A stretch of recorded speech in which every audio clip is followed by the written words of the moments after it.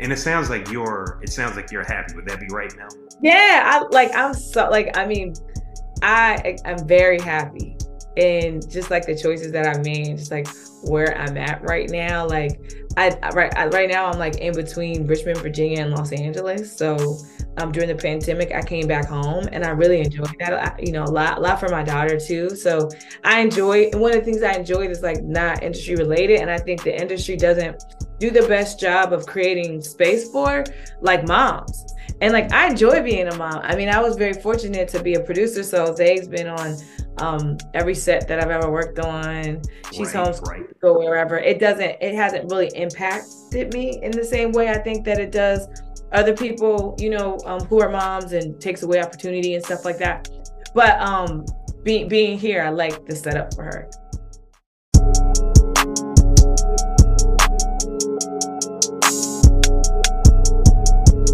Welcome to Josiah's Voice. This podcast connects you with both new storytellers and seasoned pros in Black cinema. Plus, I share my own creative journey along the way.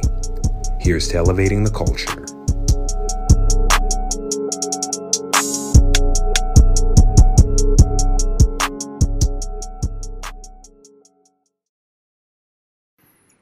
Hey, what's up, everybody? Welcome to Josiah's Voice on Black Filmmaking. I'm your host, Josiah Bradley, and I'm here today with Mel Jones to talk about all things filmmaking, specifically directing, the digital space, and screenwriting. So, guys, help me welcome Mel Jones. Mel, welcome. Thank you. Thanks for having me. You're welcome. Also, shout out to Professor Gray and Miss Bia for being great bridges and helping us connect. I'm really excited for us to jump into this discussion today. So let's jump right on in. What inspired your comedy series, Leimert Park? And are you at liberty to discuss a season two? Um, yeah, I can talk about it. So, I think, crazily, the way that things happen and the way that time works is like at the time, there weren't any shows with like three Black women on television at all, including Insecure. And I was missing seeing things like that. Like I had a bunch of friends, and just typically in film and television, a lot of times Black women are not at the center. And so there's usually just one of them, like, and I wanted to see three, or four or five or six, like a whole world where they just kind of existed and weren't kind of plopped into the storyline for like inclusivity purposes. So, and two, I was just like at a point in my life where I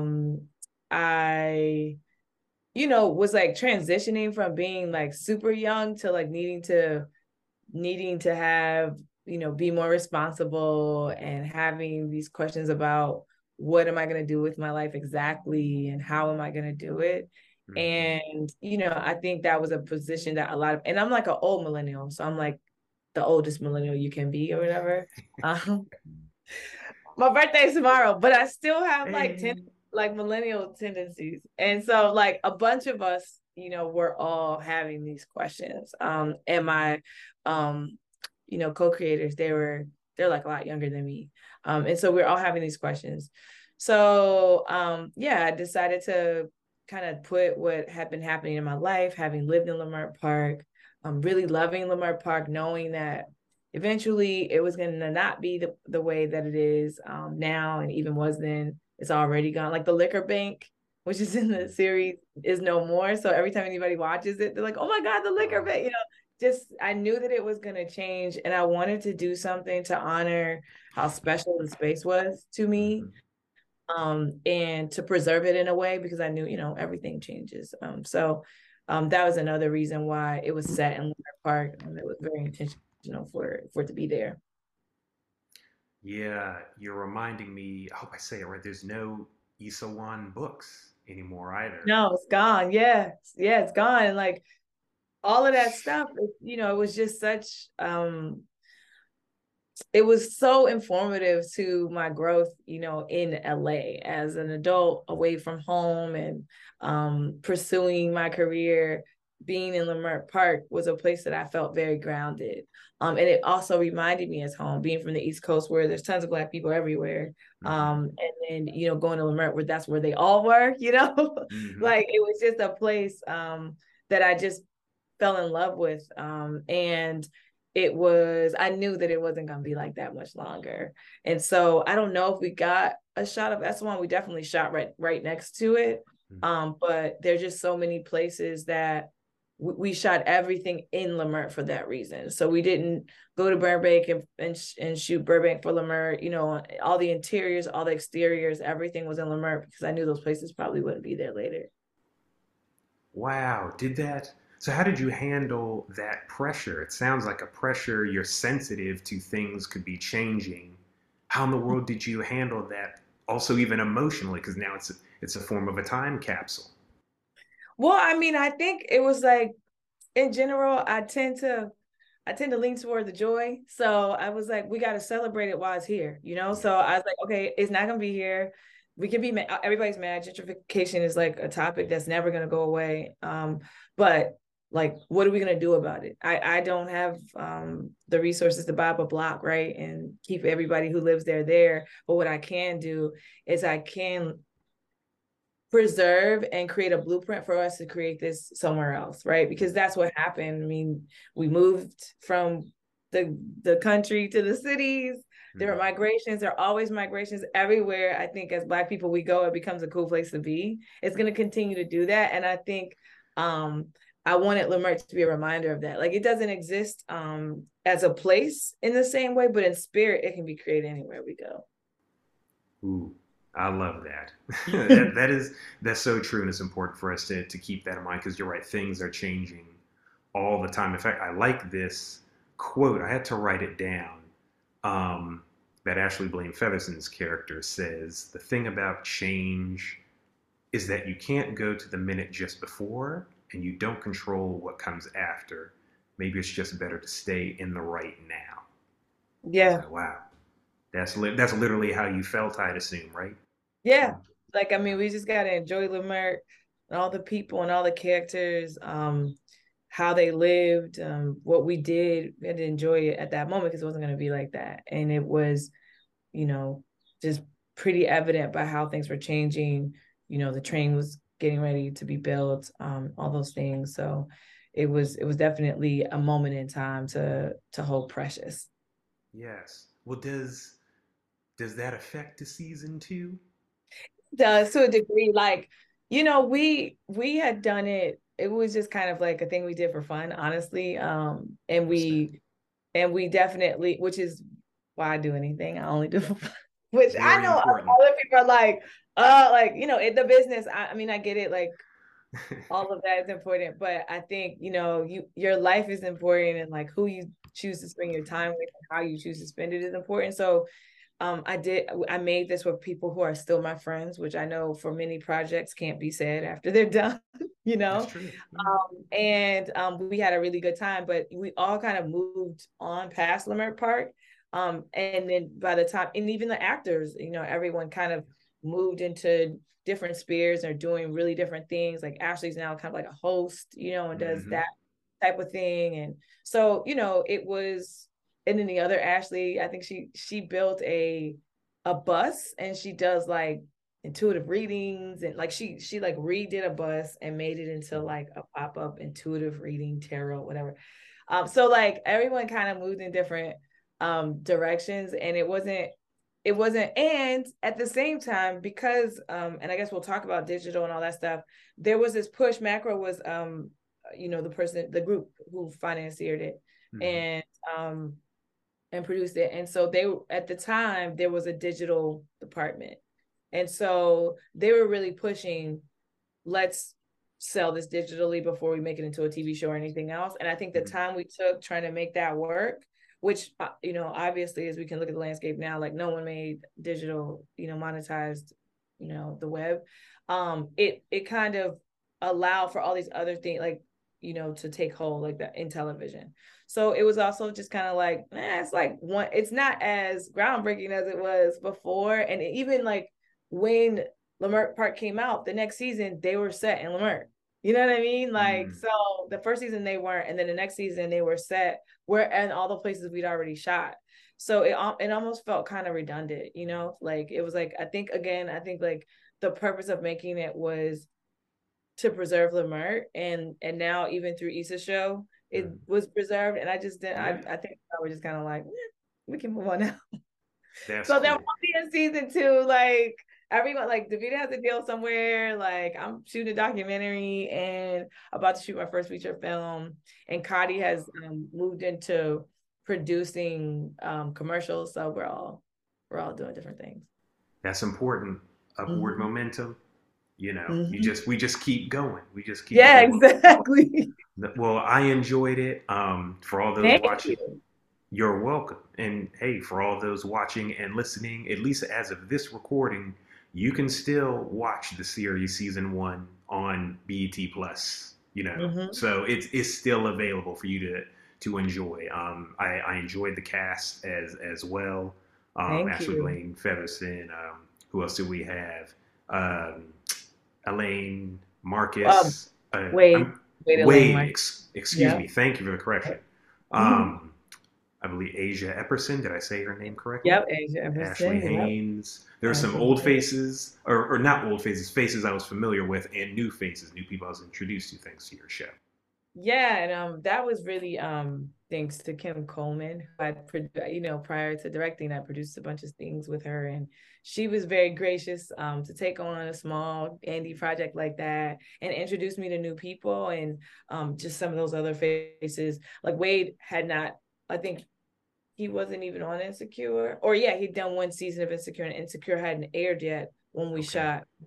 So like you know he was a new face to a lot of people too, so it was nice to be able to kind of have everyone was really about it, you know, they were like, Yeah. oh my god, this is my opportunity to show what I got, so it's just a lot of fun to create and play with all of them. Yeah. I like how you said that, especially in the case of Wade. I think because I have been blessed to be able to work in the film like yourself, I feel like I can appreciate like sometimes everyone's always moving all the time. Yeah, Sometimes for the layman, people think, they just showed up here or they did yeah, whatever. But if you're about it and if you got a little bit of luck, things are happening and you're bouncing from project to project, whether you're an actor, whether mm-hmm. you're a director, writer, producer like yourself, no Yeah, matter what, you don't know what's gonna, and you're not in control. You don't know yeah, when the premiere of you don't whatever is know when gonna it's gonna happen. exactly, because like also it took us a long time to edit this. I had so we done it, and then I had where would oh I came to Virginia to shoot a film. So Okay. I was producing a movie, and so like you know it was just like paused for like a year or something. It was like for like it was That's a like long literally, time. yeah, it Yeah. was a long time. Like we had gotten like our rough cut in, but like we did so many changes once I got back from the movie. Hmm. And then we kind of like quickly got it together. So I think we shot Juanita in February, That's a fun and you know, movie. yeah, yeah, it was fun. I really enjoyed that. So we did that like February, March, something like that. I don't know. And then over the summer, we kind of posted and stuff. And then the summer, I finished editing it, and then we you know, submitted to Sundance. So it was, um, but we had wrapped it, you know, the December before. Okay. You know what I mean? Understood. Okay. Mm. Um, Here's two things that just jumped out. What's at least one lesson overall you'll never forget about Lamert Park? Maybe just could be the writing, could be the directing, and Mm. then what was it like your experience with Sundance? Oh yeah. Okay. So lesson. Hmm. There are so many of them. Or if you I'm have a gonna couple, that's fine too. I don't know. okay. So like I would say, you know, just short backstory. I was not supposed to direct that, right? Like I had been Mm, producing, I'd gone to school as a producer. And that's how I identified myself and saw myself. And although it was a story that, you know, I'd created with Davida and Kadi, and, you know, largely based off of my experience living in Lamert Park. I was the only one who actually lived there. Mm. I was the producer, and we were looking for directors, and what we found was, what was at the time, there was not that many women who were in comedy, Black Mm-hmm. women specifically. And so it just came down to like, well, if we're going to give these very dramatic Black women directors an opportunity, and I've been producing first time directors, so kind of through osmosis, picked up a lot of skills, telling the next first time director what they do not want to do, Mm-hmm. then why not take the chance on me if we're not gonna, if we're not gonna really find someone who actually has those chops, and those who did have them were not available. Like everybody was snapping them up. So I think like, and coming into the process, I think there's this huge kind of lore around being a director, and even so, like even though I made the first deck, Mm-hmm. created the thing, I still had to pitch to Macro again what I would do as a director, right? Because it's just this idea. And when I got in there, I think I really learned that whenever you get to a place, you're probably ready to do whatever it was, wherever you got, because you built the skills somewhere or another to be there, even if you haven't actually done it. And I think that's something that has really helped me as I move through my career, knowing like, oh, I've never really done it before, but if I'm here, I guess I'm ready. And I think that never having directed anything in my life and then having experience of it, going to Sundance, made that like a learning experience that felt experiential as well. And so I believe that, like, okay, yeah, I can, if I'm here, I'm gonna figure it out, and I Yeah. think that's really helpful. So that's the lesson that I learned. I think is really important for anybody, especially, with Black women and Black people and imposter syndrome and all the things that we come up against just to be able to perform and do anything. I think knowing that if you're there, you're supposed to be there is a really important lesson to be learned. And then the experience we went to Sundance was amazing. I mean, I've been there millions of times, not millions, okay. I speak in hyperbole, okay? But like, Copy I've that. been, I was there, like, a lot of times with like regular, like movies as a producer. Mm-hmm. But as a director, it was a totally different experience. I think it was one of the happiest like moments I've ever had. Like all of the things that, we had to come up against to make it, and the long time it took to edit it, and we had 3 editors over the course of that time just because of that. The time they would drop, they could get on another project, have to find somebody else. So like all of that, and then we ended up there. It was just like the hugest celebration and like release. And it felt really good to celebrate with your friends, like Always. Stephanie Lane, my mentor, like she's a producer on it, some of my good friends now, there we created it together. Wade, who's like a brother to me because that's Stephanie's son, he's, an actor on it. So it was just nice to be in the company of what felt like family and just be able to celebrate in that way. And like there are times for everyone where you make something and the experience of it was so brutal that even when it does really well, you're just over it, you're just tired. Like, I'm just so glad it's done. And to not have that feeling, to feel like, oh my gosh, like what a celebration, what a joy, like what an opportunity, was really great. And then, going there, you meet all these other people and you get inspired by them. My network grew, obviously. I was able to, go to the Sundance Episodic Lab that following fall, like all of those things were direct kind of reflections of being a Sundance alumni. So Yeah. I think that was really, important to my career and just like where I am now. Wow. That's amazing. Would you how would you advise someone applying like to Sundance, or like what if someone's like, so how in the world did she go to Sundance? How do I go to Sundance? What's that? Right. Where should our heads be when it comes to I the have a crazy festival circuit? story about that. Like, I think they like Macro wanted to just sell it, and there was no this was like the second year or maybe the first year of like a digital competition. Yeah, I think it was the first year of like Oh, digital okay. series. And so they were like, no, don't apply for that. And I remember Stephanie was like, let's just do it. Let's just see what happens. So I mean, yeah, we Just just sneak slid it in. in there. It was like, if we get it, we'll see what happens.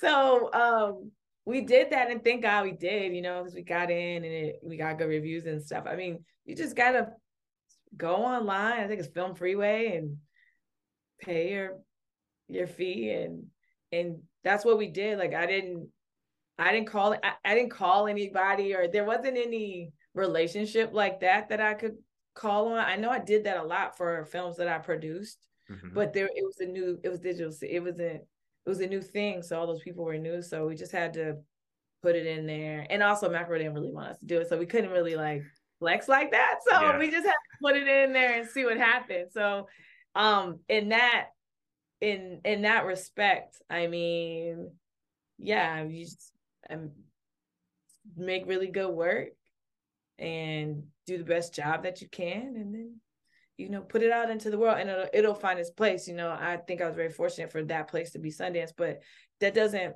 whether it makes it to Sundance or some other place, an opportunity, a door will be opened, and I think Yeah. that's really important to know that your first thing isn't or shouldn't be looked at as your last thing. So if Hmm. it doesn't perform the way that you feel like you wanted it to, it doesn't mean that you need to stop or that it's not really working in your favor. You might not be able to see it now, but later, that could totally be the case.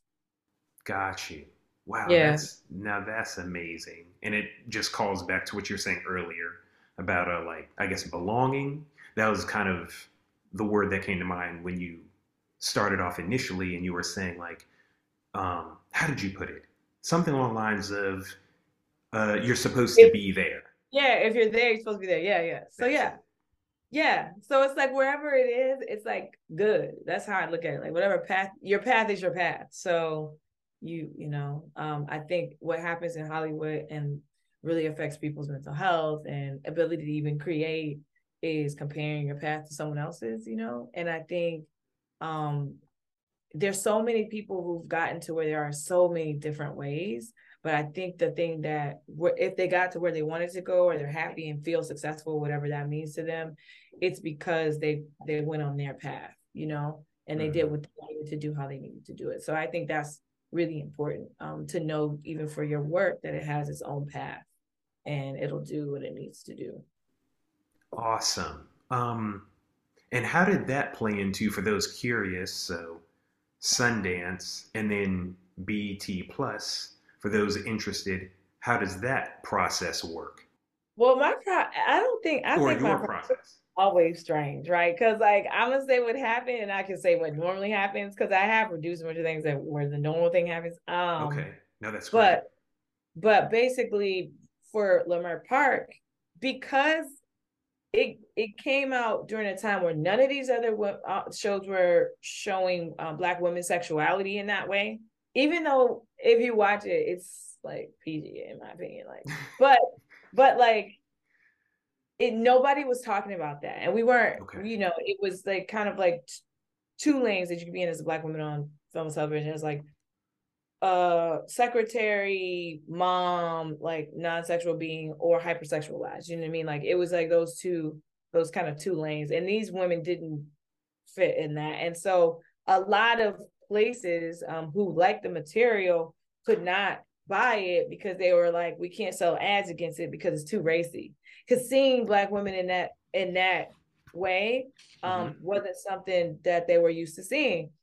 Cut to like 6 months later when the second season of Issa Rae show came out, it was a different conversation. And then all these other shows popped up, where it's, their women are doing what they always do, right? And it's fine. They can be broad and um have different aspects. But that wasn't the case. Like timing is everything. So that wasn't the case when Lamar came out. And so BET looked at it and was like, we like it, but it's just too much.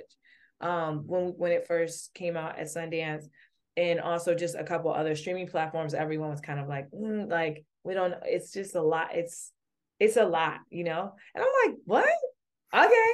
And then the pandemic hit, Right. and everybody needs material, and Mm-hmm.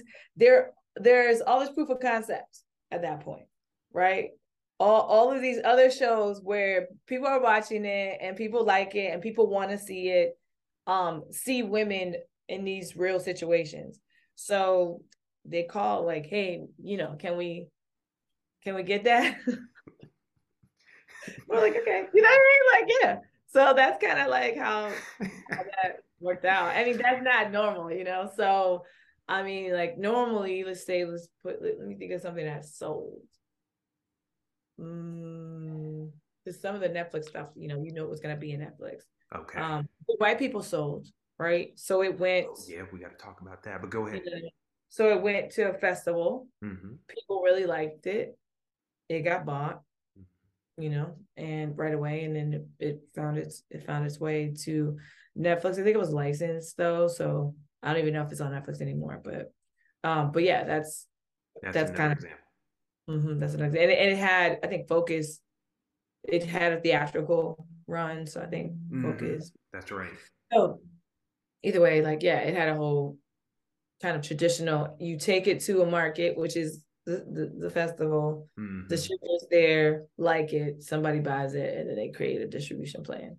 So that's typically how that works. Thank you for that breakdown. And again, thanks for we're talking about time a lot, I'm seeing, which is really important. Because again, for the layman, they're not aware of the machinations behind the scenes and how long it takes for Mm-hmm. things to happen. Because you're Mm-hmm. talking about, like, I guess it would have been the show came Well, out 2021, right? yeah, and then but it was made like 5 years ago.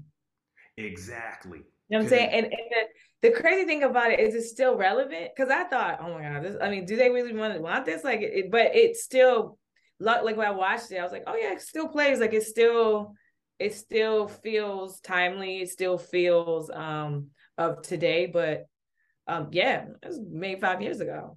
yeah, because when I watched it, of course I'm watching it when Harlem is out. Yeah, Insecure just wrapped. yeah, I'm probably forgetting something because the landscape is so different. There's so much yeah. more variety for our black stories and whatnot.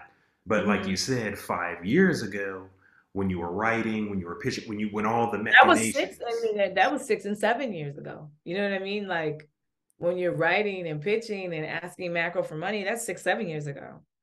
And so So people aren't yes man people aren't always aware because this mhm. might sound a little weird. Let me see if you can go with me. It's remind me of some loose understanding I have of like when Batman Begins and Doctor Strange were being made. I don't know if you're a superhero film person. I do love Doctor Strange. Yes, yes. Doctor Strange took Okay, forever.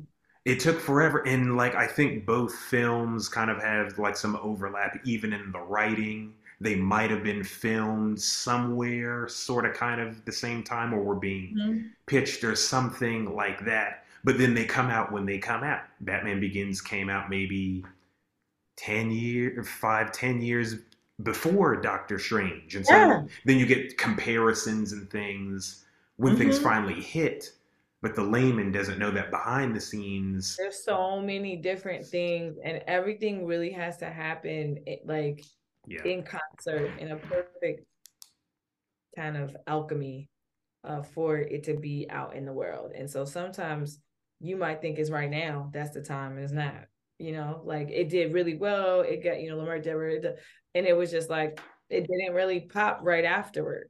It Mhm. was too sexual at the time. And then later it wasn't. Because even Refinery 29 was like trying to buy it, and they're just like, we're having a hard time with our ads, folks. They're Mhm. like, we can't put ads against this. But I love your attitude with, I mean, maybe it's easier now. Right. Yeah, I mean, it's definitely easier now, but I was kind of like that then. Like, I mean, Gotcha. I made that and then I was off producing another movie, Yeah. it was just On like, to all the right, next one. like we're just gonna keep going. I think that's just, so I was just like, all right, well, and at Sundance, I knew that I wanted to continue to direct, but I'm also a single mom.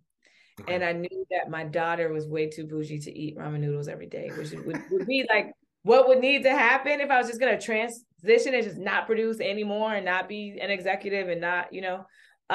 And so I did the slow kind of roll out. Okay. And at Sundance 5 years ago, a friend of mine who's now my business partner, we talked about starting a commercial production company because as an independent film producer, not a lot of money is made, but it's where my heart is in terms of giving people opportunities, having the freedom to really make as much as you can, make what it is that you want to make, and say things about and tell stories about underrepresented groups that don't really have a voice in comparison to dominant culture. And like, the commercial production company started 5 years ago. We're still doing really well. I get to direct commercials and have an opportunity to play with expensive equipment and all the things I wouldn't in an indie situation. And at the same time, it's 2-3 day shoots and I'm back home. And then I can still, I still produce movies, and I now have a feature to direct. So I think it's just, figuring out what works for you and not being on, because everyone's like, oh, you gotta have your next thing with Sundance. It's like, no. I really do think that that's definitely true. You should be always working. You don't put all your eggs in one basket. But at the same time, Ryan Coogler's like that. Mm-hmm. That worked out for him. So you got to do what works for you as well. Like if you can't multitask in that way and be working on 25 different projects, don't stress yourself. You know what I mean? Like, do what you do well. And I think that's kind of what I learned through that Sundance experience. Like, obviously I'm entrepreneurial as well. And the whole company is doing really well and allows me the freedom to say yes to things and no to things and live the way I want to live. So it's good. Fire. I love that. And you just dropped a lot of knowledge and a lot of attitude or mindset tips that people need. It's always worth being reminded about things like walking your own path. Everyone's situation is different. How to handle imposter syndrome, which probably has to be your own way, not that other people's advice can't help, and how all these different healthy mindsets and knowledge of the industry and your own path can help you as you walk your own path, be it the mainstream. And really know what you want. I think it's really important. It's like, I personally am not the red carpet person, like I could take or leave a red carpet, but if that's something that you really like and want, then that's cool. Like, then you chart your path to get there. Right. And so I think it's also being very clear that like every part of Hollywood you're not going to probably need or want. And so what is it that you want to engage yourself in, and what do you want to put your time and energy into, and not just because you feel like you're supposed to? Because like I never went to Hollywood parties and stuff. My daughter's 9, like I was like a mom at 30, so I was just like what I mean, I'm at home, y'all. Like I'm gonna go to a coffee and I'm gonna go to a lunch, and that's like how I'm networking. But like I wasn't out partying or doing that stuff. And I still made a movie a year that she was born. Every year that she has been alive, I made a movie until the pandemic. So it's like, it doesn't have to look a certain way. You don't have to, I'm supposed to do this or I have to network or however. You can do it however works for you. You just have to understand what's important to you. If you like partying like that, which I mean, I enjoy going out, but if that's like something that you really like, then you build that in and go, I do what I like and I get the network. It works. So I think it's just about doing what actually works for you, so you don't stress yourself, trying to do all the things that everyone's telling you you should be doing. That's great. You got to know yourself. You got to do it your way. Your career is not going to look like anyone else's. I don't care that it sounds cheesy and cliche. It's just what it is. Like, it's just really kind of what it is. And the sooner you can, because you really don't know, also those people's experiences of their own careers, and what they actually feel about their own careers and what they had to sacrifice. And, you're going to get, every time you make something or you do something, you're going to get opportunities to make choices about those sacrifices yourself. And you might realize you don't even want to do that, So I think it's really important just to stay in your lane and keep going. And you, when it comes to you, you make the decision in which path you're going to take. Like The Rock used to say, know your role, jabroni. Exactly. You got to be happy. And it sounds like you're happy. Would that be right, Mel? Yeah. I'm very happy. And just like the choices that I made, just like where I'm at right now, like right now I'm like in between Richmond, Virginia and Los Angeles. So during the pandemic, I came back home and I really enjoyed that. A lot for my daughter too. So and one of the things I enjoyed is like not industry related. And I think the industry doesn't do the best job of creating space for like moms.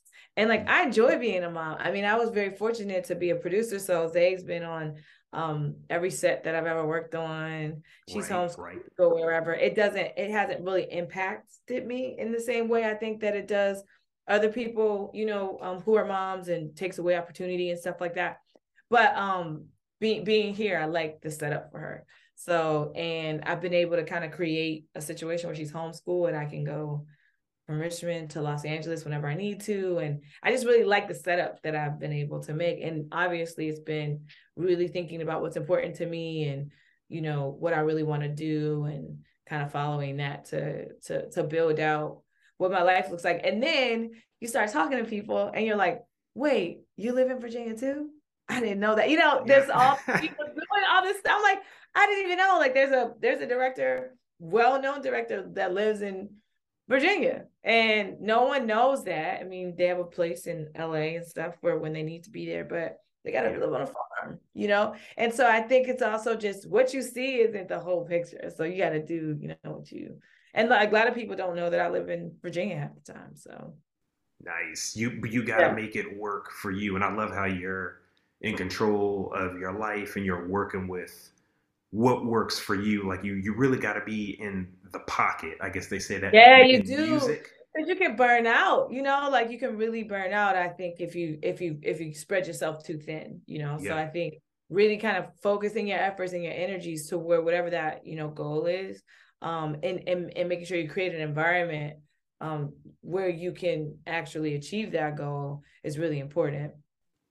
Awesome. You know what? With that, guys, we're going to take a quick break, and then we'll be back with more with Mel Jones. Stay tuned. This episode of Josiah's Voice podcast is brought to you by Newsly. Newsly is an audio app for iOS and Android. It picks up web articles about the most trending topics on the web at any given moment and reads them to you in a natural, smooth human voice. It won't be my voice, but no app is perfect, but this one's pretty close. Because for the first time in the history of the internet, the entire web becomes listenable. Browse articles from topics you choose and start playing. You can follow any topic as specific as you like, from sports, science to Bitcoin, or pop culture and movies. It will find you the latest articles and read them to you aloud. And they have podcasts as well, exploring trending podcasts from over 50 countries. Like this one. Download and use Newsly for free now from www.newsly.me. That's www.newsly.me. Or from the link in the description and use my promo code Josiah Voice. JOSIAH Voice. I'll put that in the description for you. When you click it, you'll receive a 1-month free premium subscription to Newsly. Stop scrolling. Start listening with Newsly. Okay, we're back, guys, with Mel Jones. Mel, let's talk briefly a little bit more about yourself. You mentioned Virginia. Mm-hmm. Can you talk about like influential films growing Mm-hmm. up or TV shows? And you are an alum of Howard University, isn't that right? I am. Yes. From the I'm from the I DMV area. hate you. Are you? Yes, I I can grew up kind in of Maryland. feel that. I could kind of feel that actually. Where? Like PG County or Yep, where? yep. Upper Marlboro? Where? Yeah, I grew up in Laurel. Mm. Laurel, and then moved in high school age to Upper Marlboro, Bowie area. My mom I homeschooled could my tell. brothers and I actually. I could tell. I was I like, sense feels it. like Upper Marlboro. Yeah. Yeah, so I went to PGCC and then eventually went to Yeah. Towson University and whatnot. Oh So wow, so you stayed home? Yeah. Oh, Towson. Angel went to Towson, I think. Angel Christie Williams, who is the director of Really Love. I think she Angel, was. I think so. Yes, that's right. We got to Mhm. talk about that in a little bit too. But yeah, so yeah, Okay, so DMV, yeah, like DMV.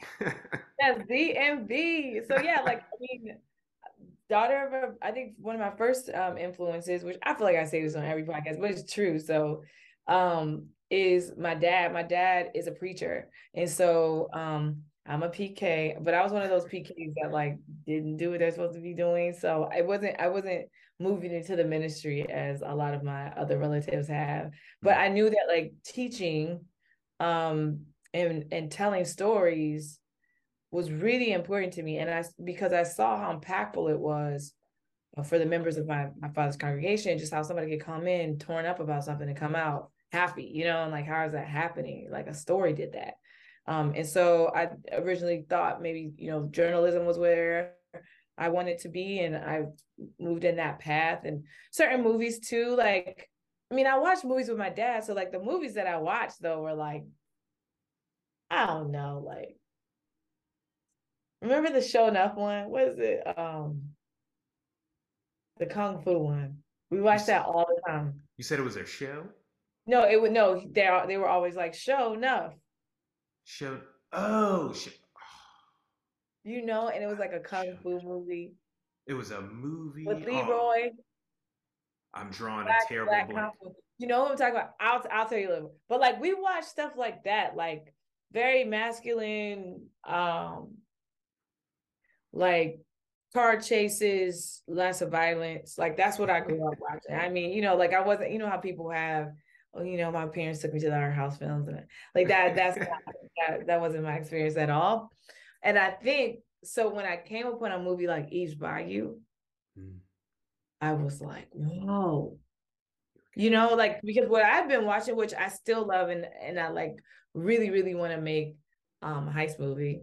But like, because I grew up watching them, but like I was like, wow, this is so deep, and so deeply emotional and tackling issues and so small but so big at the same time. And I think that really was like a pivotal film for me. And it came out a little bit later, but like where I was like, wow, like this is, I would want to do something like that, like before I was just a spectator. I didn't look at films.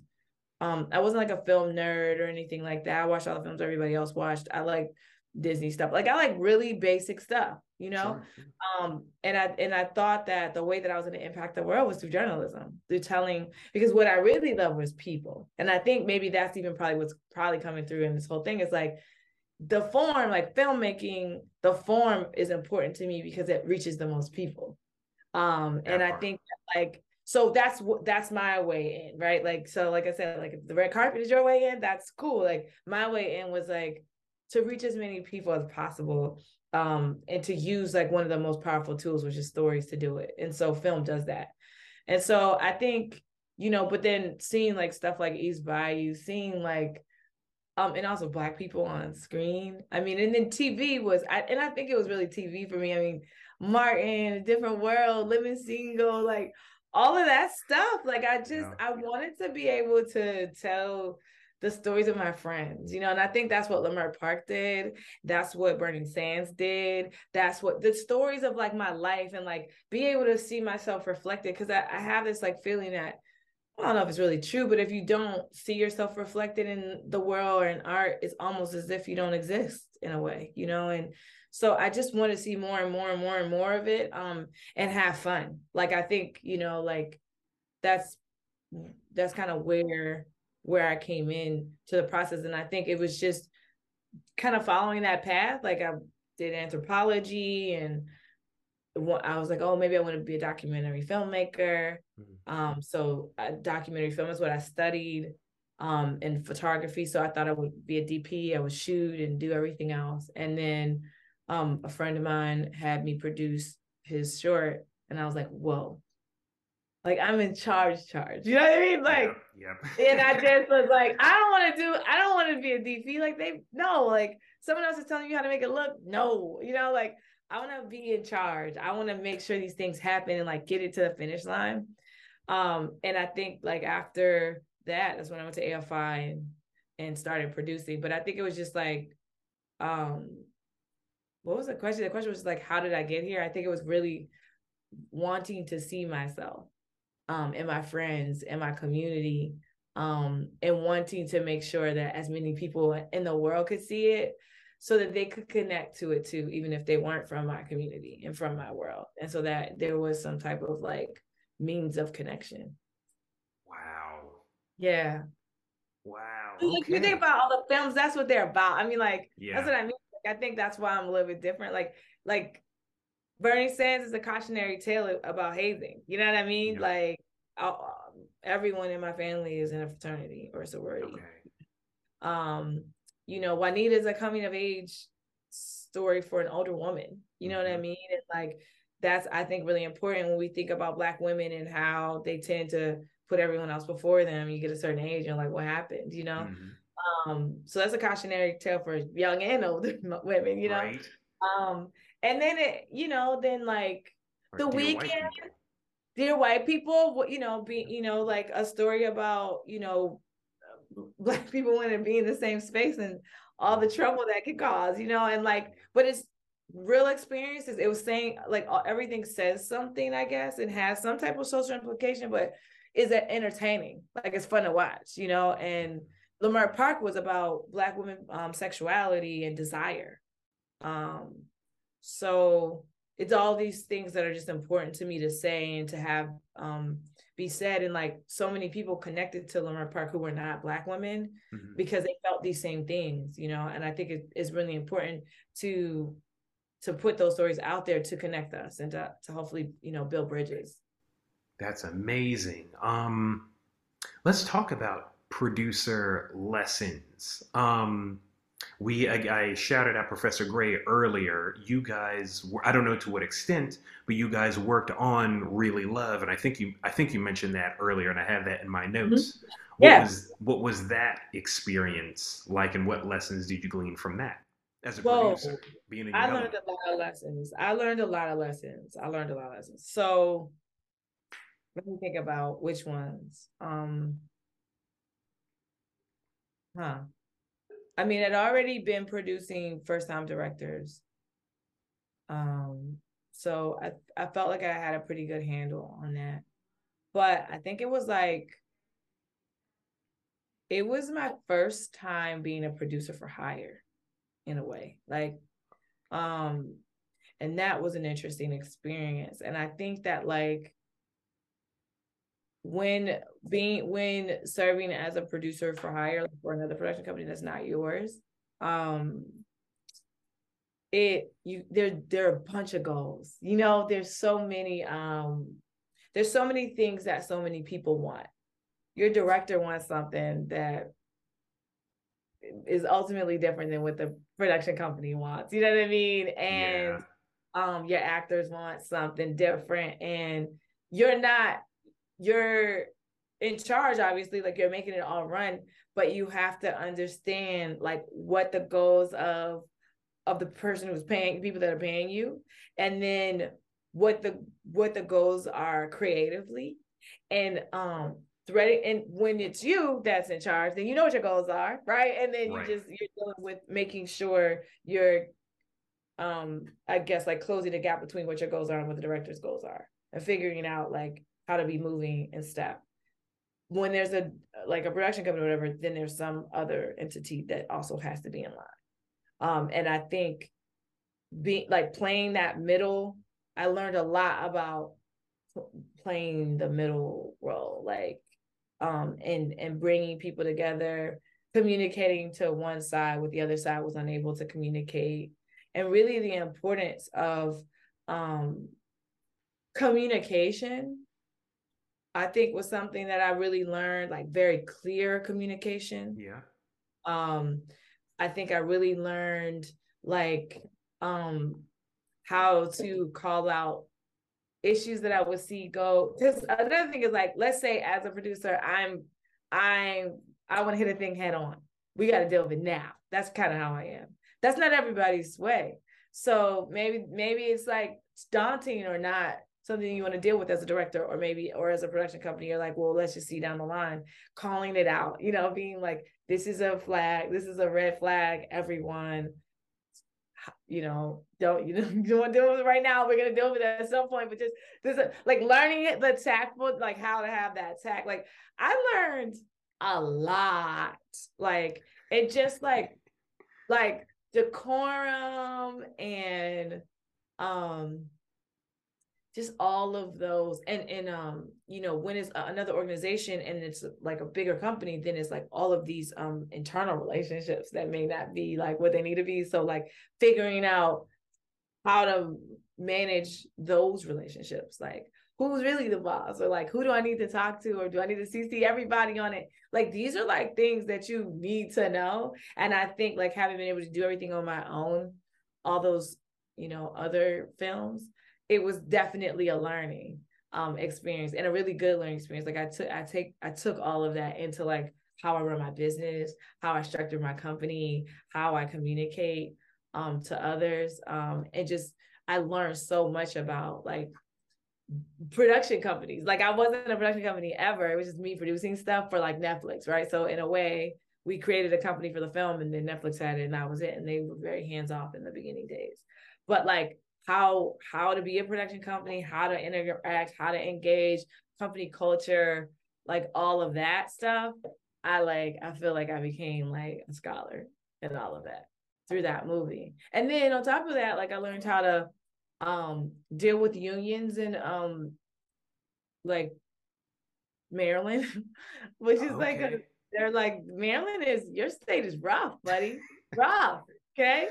And Sorry to hear that. I'm coming in as like a Black woman who's like looked very young then, and Still does these now.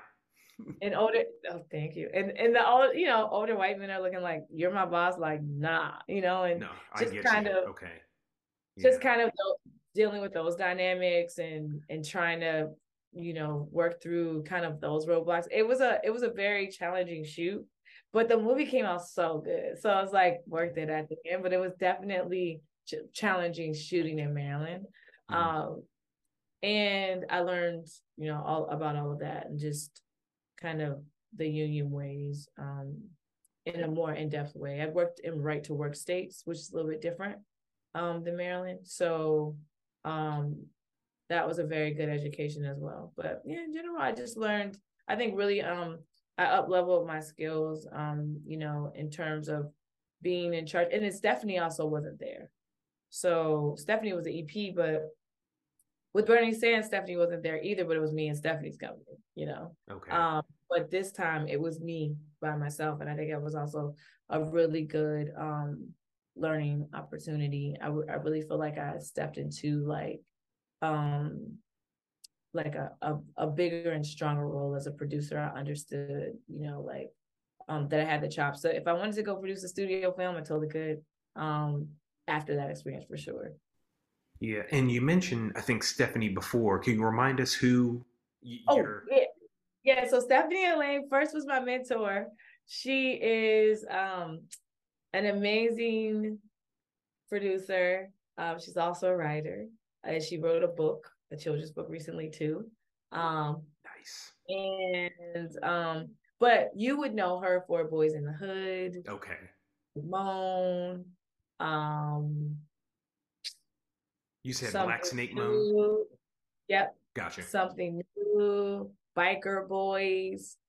Okay. Um, you would know her for those, and she's a mainstay in Hollywood.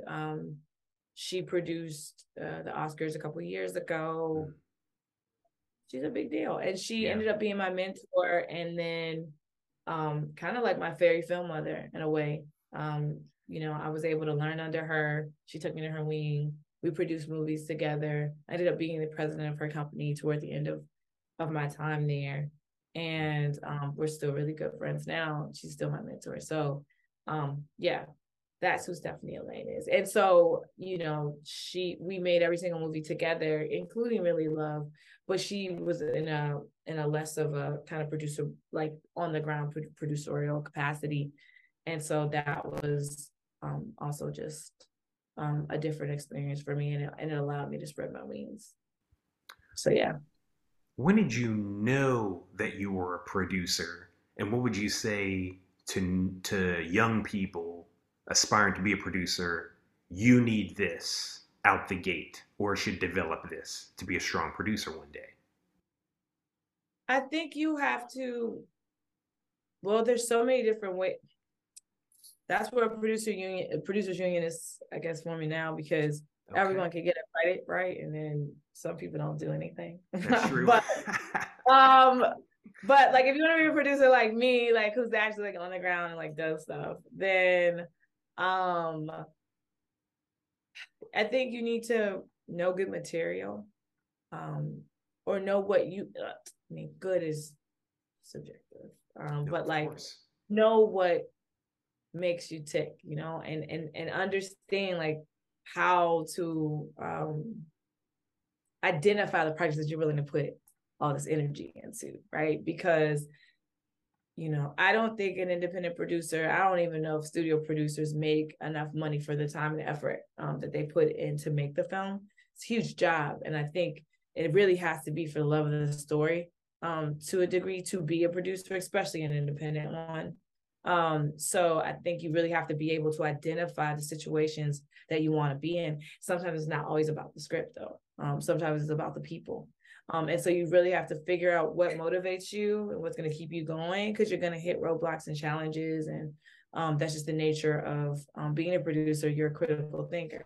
All you do is solve problems all day, you know? So like, I think having the passion for it is what you need. Everything else, I think you'll figure it out, you know, or you can find somebody else to figure it out. Like if you don't like budgets, somebody else will do it. You know, you'll hire a line producer. If you're not really want to deal with agents, your producing partner can call the agents. Mhm. You know, like you can figure it out, but you got to have a passion for it, for sure. Gotcha. And then when did you know that you were a producer, that you had all that? Honestly, I think I knew I had all of that since I was a kid. Like I was producing people from a time I probably came out. You know what I mean? Like no, like I mean, I was producing my brothers and sisters. Like we made every Mother's Day and Father's Day. I made them do a program, like you know, sing, play instruments, and the whole thing. Like I've been doing it. So I think it's also part of your personality to want to organize things and make things happen and produce things. And so it makes it easier if it's something that you just naturally do. I think that part of it came naturally to me. But a film producer, I think I realized it the first short that I did. Just Gotcha. like I was able to anticipate things and think about problems that would arise ahead of them arising in a way where I was like, oh, I could do this. Like this is totally like this is yeah, like this could be my job. Like I could, and it became my job. So but like yeah, I think I knew it after I did it the first time that it was something that I wanted to do. And I think that's how you learn how you want to do anything, really. So try it. I think that's if you think you want to be a producer, try it one good time. You'll know if you want to keep doing it or not real quick. Real quick. Okay. Do you have a tried and true first approach to producing? Does that make sense? Like, what do you mean? Like, I'm learning more about the role. Do you find that there's maybe a mindset or something that it serves you every time? Because every project will be different. Oh yeah. I Um might be asking the same question a different way. I'm sorry. no. I think no. I know what you mean. I think I go into everything knowing I don't know. So like because it's different, you should look at it as a blank slate. So you're gonna have institutionalized knowledge, right? There's certain things you're always gonna need locations and you're always gonna need whatever. So you're gonna understand the basis of what you need more and more. But once you get past that, like for first couple films, you gotta look at it as its own entity. So the way that I look at filmmaking is like the producer's the mom and the director's the dad. So that's how I come to every approach. And every relationship is different. Every mom and dad are different. So every time I become the mom to a director's dad, they're gonna it's gonna be a different. We're gonna have a different relationship. And so I build around that. You know what I mean? Like what does so the producer has to like you know everybody comes to mom when there's a problem. Everybody wants to go have fun with dad. You know this is all traditionally like you know traditional kind Right. of gender. But like um and so you kind of figure out all right, how are we gonna play off of each other? Because that's kind of like your first partner in it all. Like, I mean, maybe the writer you came in and you paid them or whatever, but then it's you and the director, and then build out from there, knowing that this relationship is gonna be different. There are gonna be different requirements. Some directors are gonna call you at midnight, and you have to decide, like, are you gonna make a boundary about that and say, "Can I call me at midnight?" Or do you feel like that's something that's necessary for this relationship? You know what I mean? Like, you gotta like make, you know all of these decisions based on who you're working with, and then decide like this director doesn't really like to hear the word no. I mean, the word, it's going to happen. No, it's going to happen. But how do I say no without saying it? Like this director wants to know what the no is up front so they can think of something else, like quickly instead of getting all the way to the end and having to think fast. So, knowing like working in that relationship and kind of figuring out what your producer director relationship is, I guess my first way of approaching it. And then all the rest of the institutionalized stuff, all the stuff that's always the same is always going to be the same. And then all the things that are different, like maybe you have a kid, never had a kid before, maybe you got a car crash, maybe you have visual effects. It's a learning. You figure it out. You hire the right people. You make the right phone calls. You get advice, and you move forward. I like how you said like knowing how to say no without saying no and trying to figure out your director producer relationship. You're saying that's one of the most important things or first things you do with your approach, and Mm-hmm. maybe you'd recommend that to everybody. Yeah, I Even would. I mean, yeah. even in a screenwriting sense, and I'll ask you some stuff about that later, but it called to mind note behind the note, Oh yeah. where we hear advice all the time about also learning how to take notes and even communicate whether you understand the note from the producers, like what is it that they're really saying. And I've heard that's kind of an art form that came to mind when you were just Yeah, yeah, describing the relationship between the producer and director. yeah. So yeah, it's definitely the same type of deal. People, people are people. They have experiences before you met them that got them to where they are, and they have preferences and ways they like to do things and communication styles and everything else. And you gotta figure that out and figure out the best way to get what you need. And sometimes it's not saying no; it's saying, "Let me think about that," or "What do you think about this?" Whatever you gotta do. Yeah. And sometimes it is like saying no, like, and sometimes it is like answer the phone at midnight, and sometimes it's like, you're gonna email me your problems after 10 o'clock. Like it just depends on who it is, what it is. I mean, so I guess yeah, I think it's really about determining what's needed and what the right approach would be for your director who you're working with, and then going from there. Now let's switch to directing for a moment. What would you say your directing style is, or are you still developing it? I think I'm still developing it, but like I definitely think well, I know that I'm super collaborative. I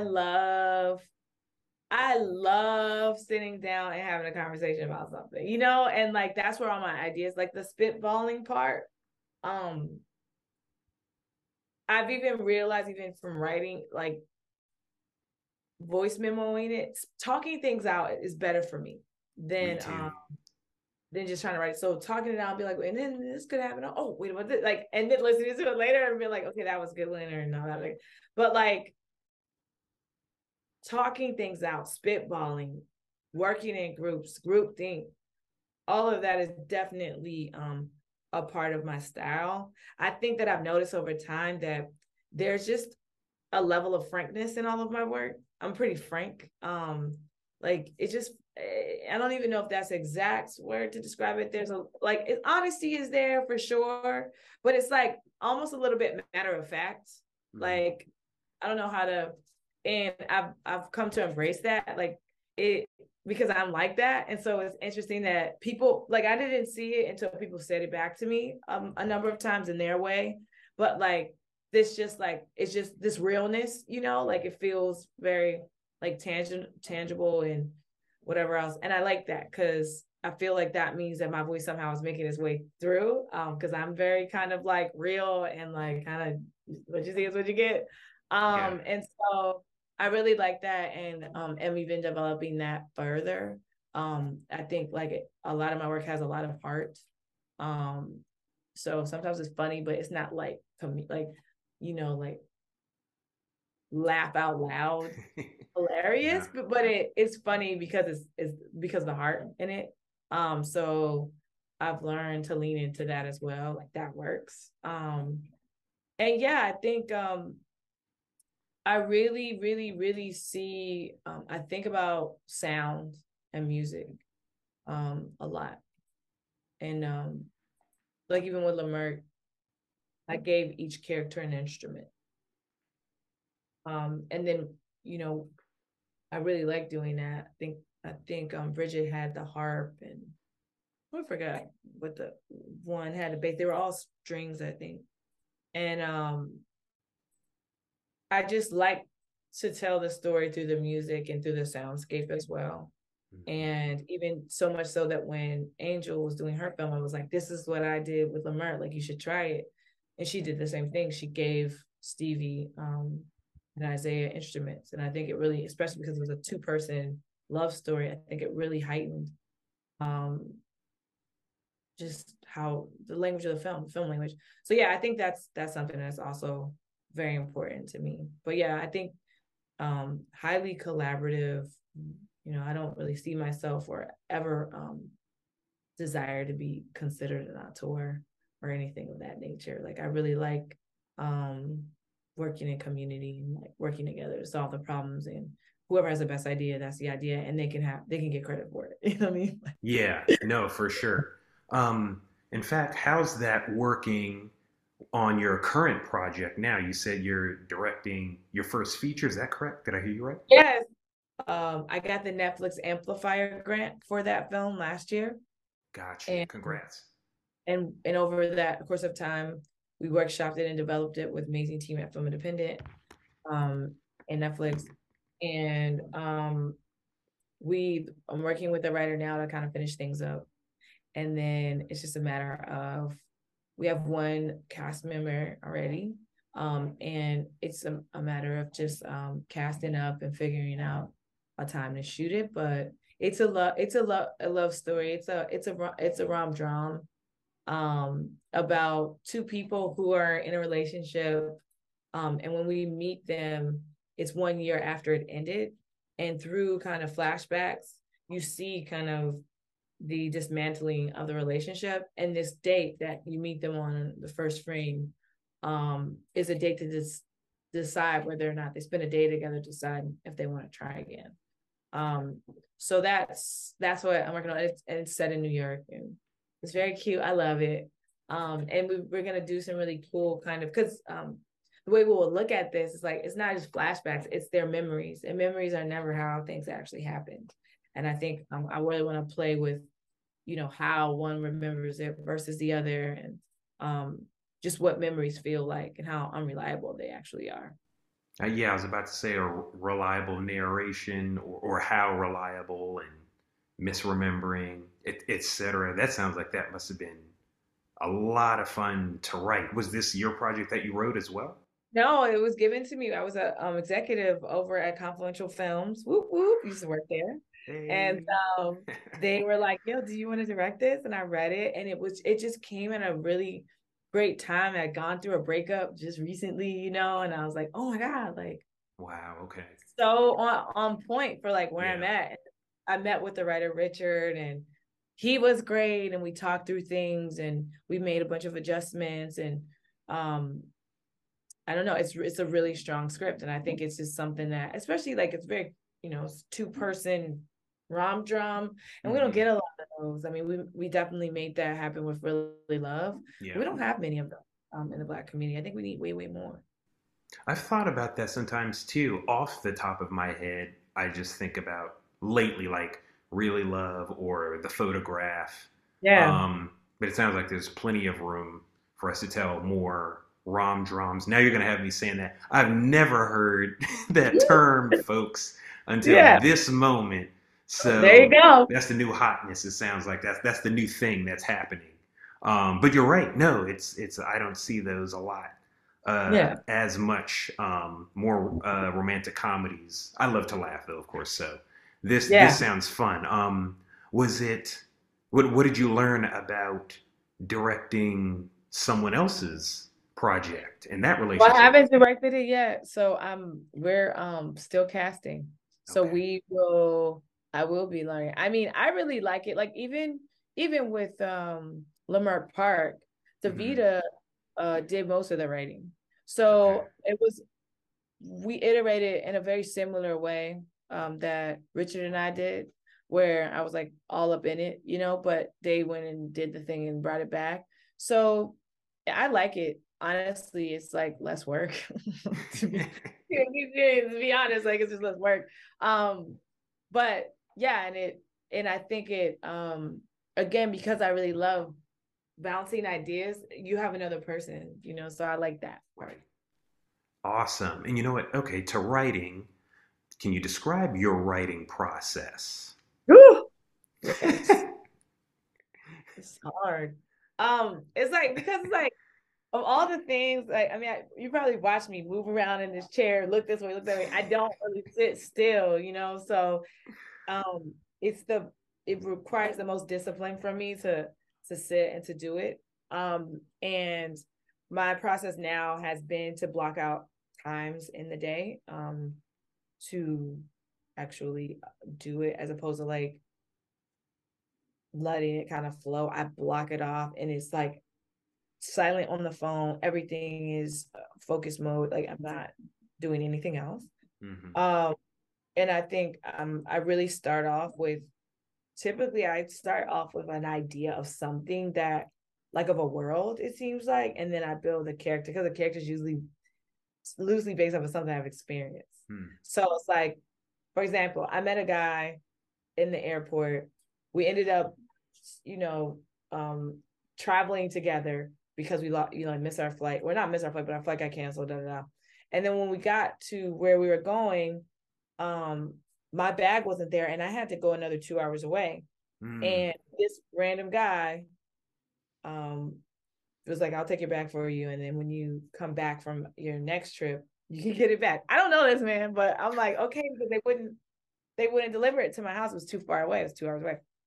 So, I'll come up with like, so then, that becomes baggage bay, right? Or like, you know what I mean? So Oh, it won't be the actual story of this guy, but it'll be some type of circumstance or like, a TV show idea around homeschool moms, because there's a co-op that I'm with. And the yeah. craziest things happen. It feels like a workplace drama because like people think that momming isn't work, but it is, and so how can we make it a workplace drama, this kind of homeschool mom collective?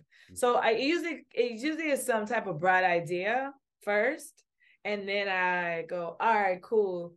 Who are the people? And I go from there, kind of scaffolding out like what it will become. That's cool.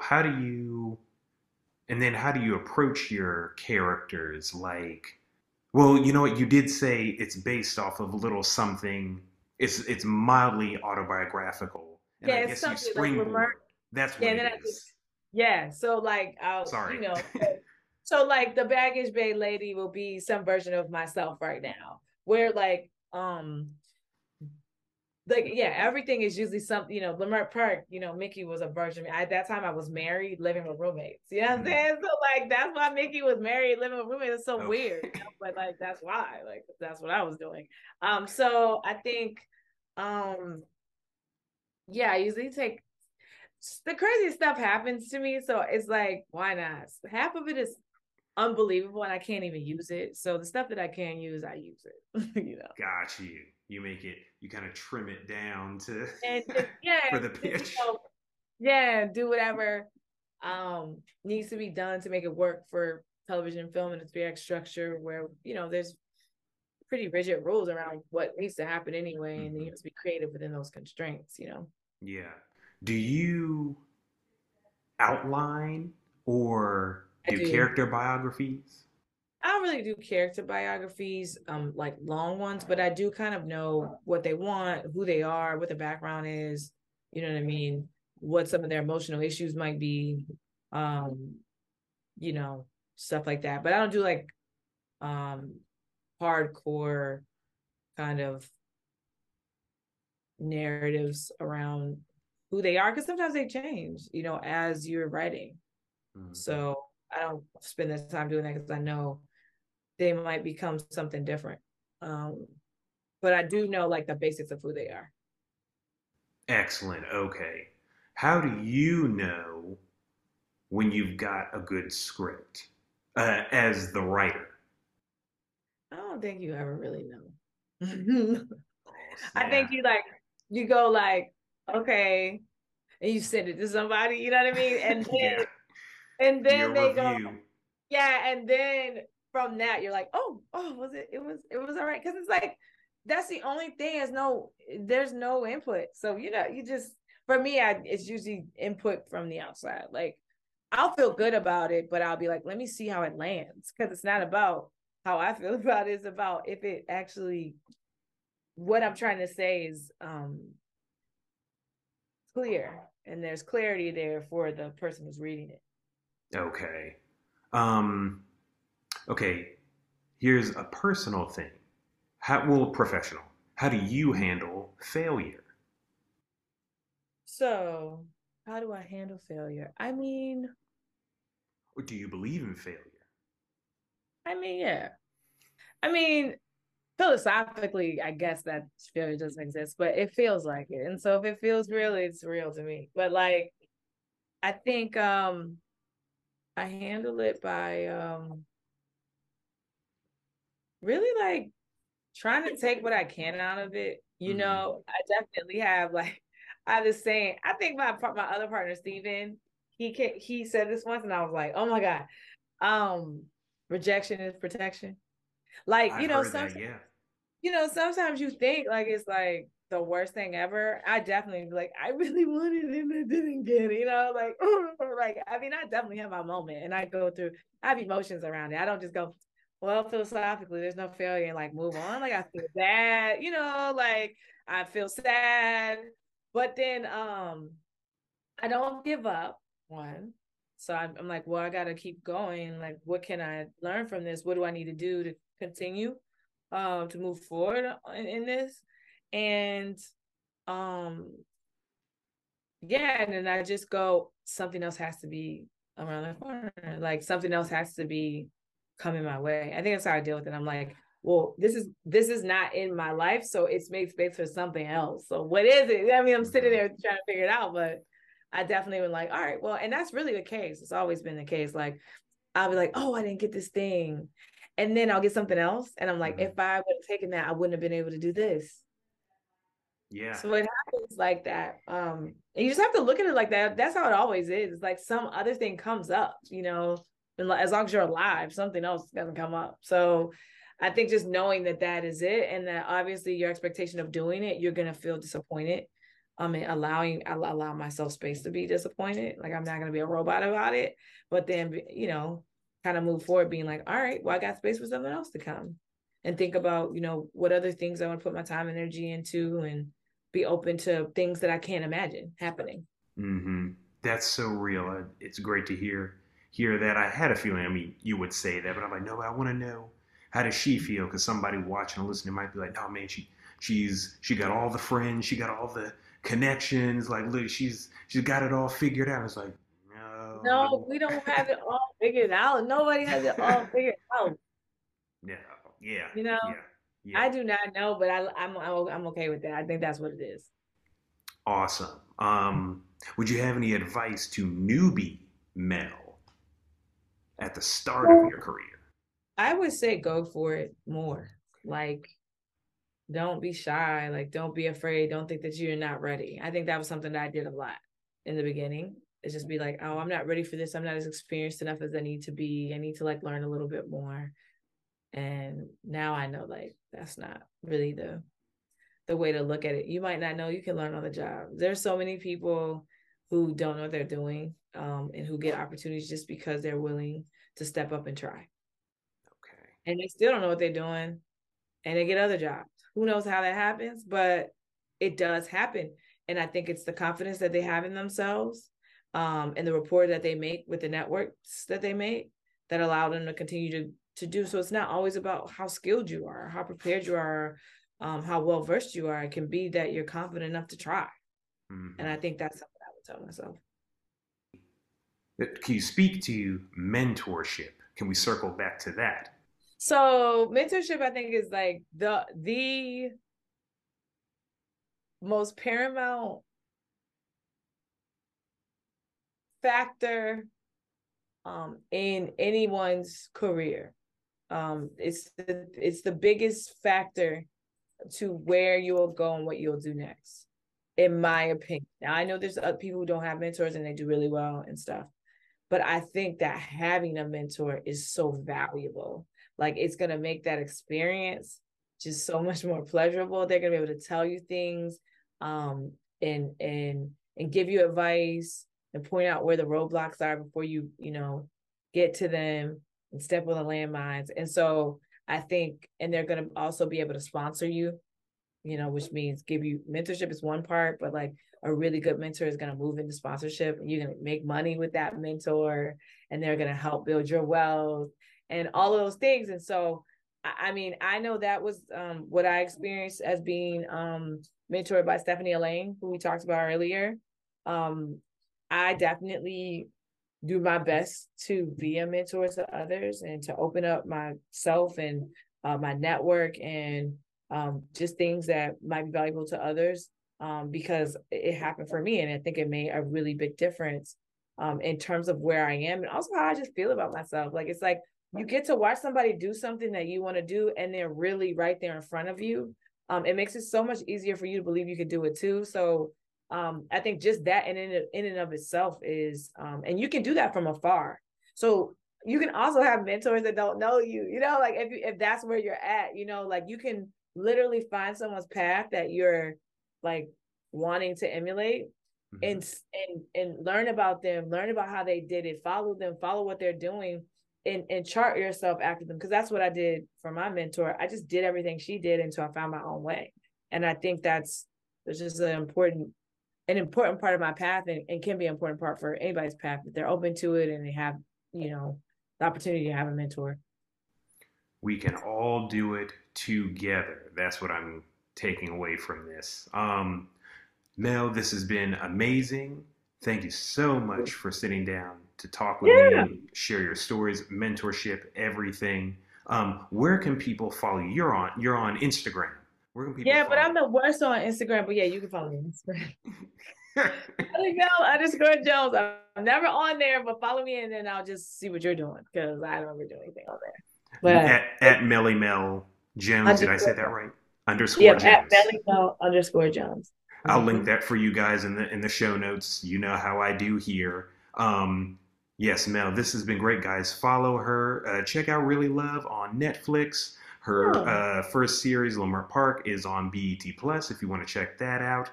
But do follow her so that you know when her next thing is coming out, because she just told us she's working on her rom-dram right now. Yeah, and I got a documentary I'm going to LA to shoot next week. So there's always something. And I do post about those things as those come up. Okay, that's awesome. If you enjoyed this, please subscribe to Josiah's Voice on Black Filmmaking. Thank you again, Mel. And I'll see you guys on the next one. See ya. All right. See ya.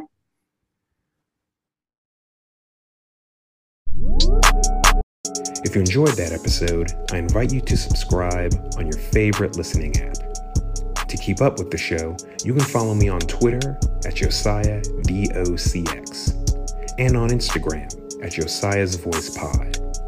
And if you like my theme music, it's called Brewer B by Mateo. The link is in the description.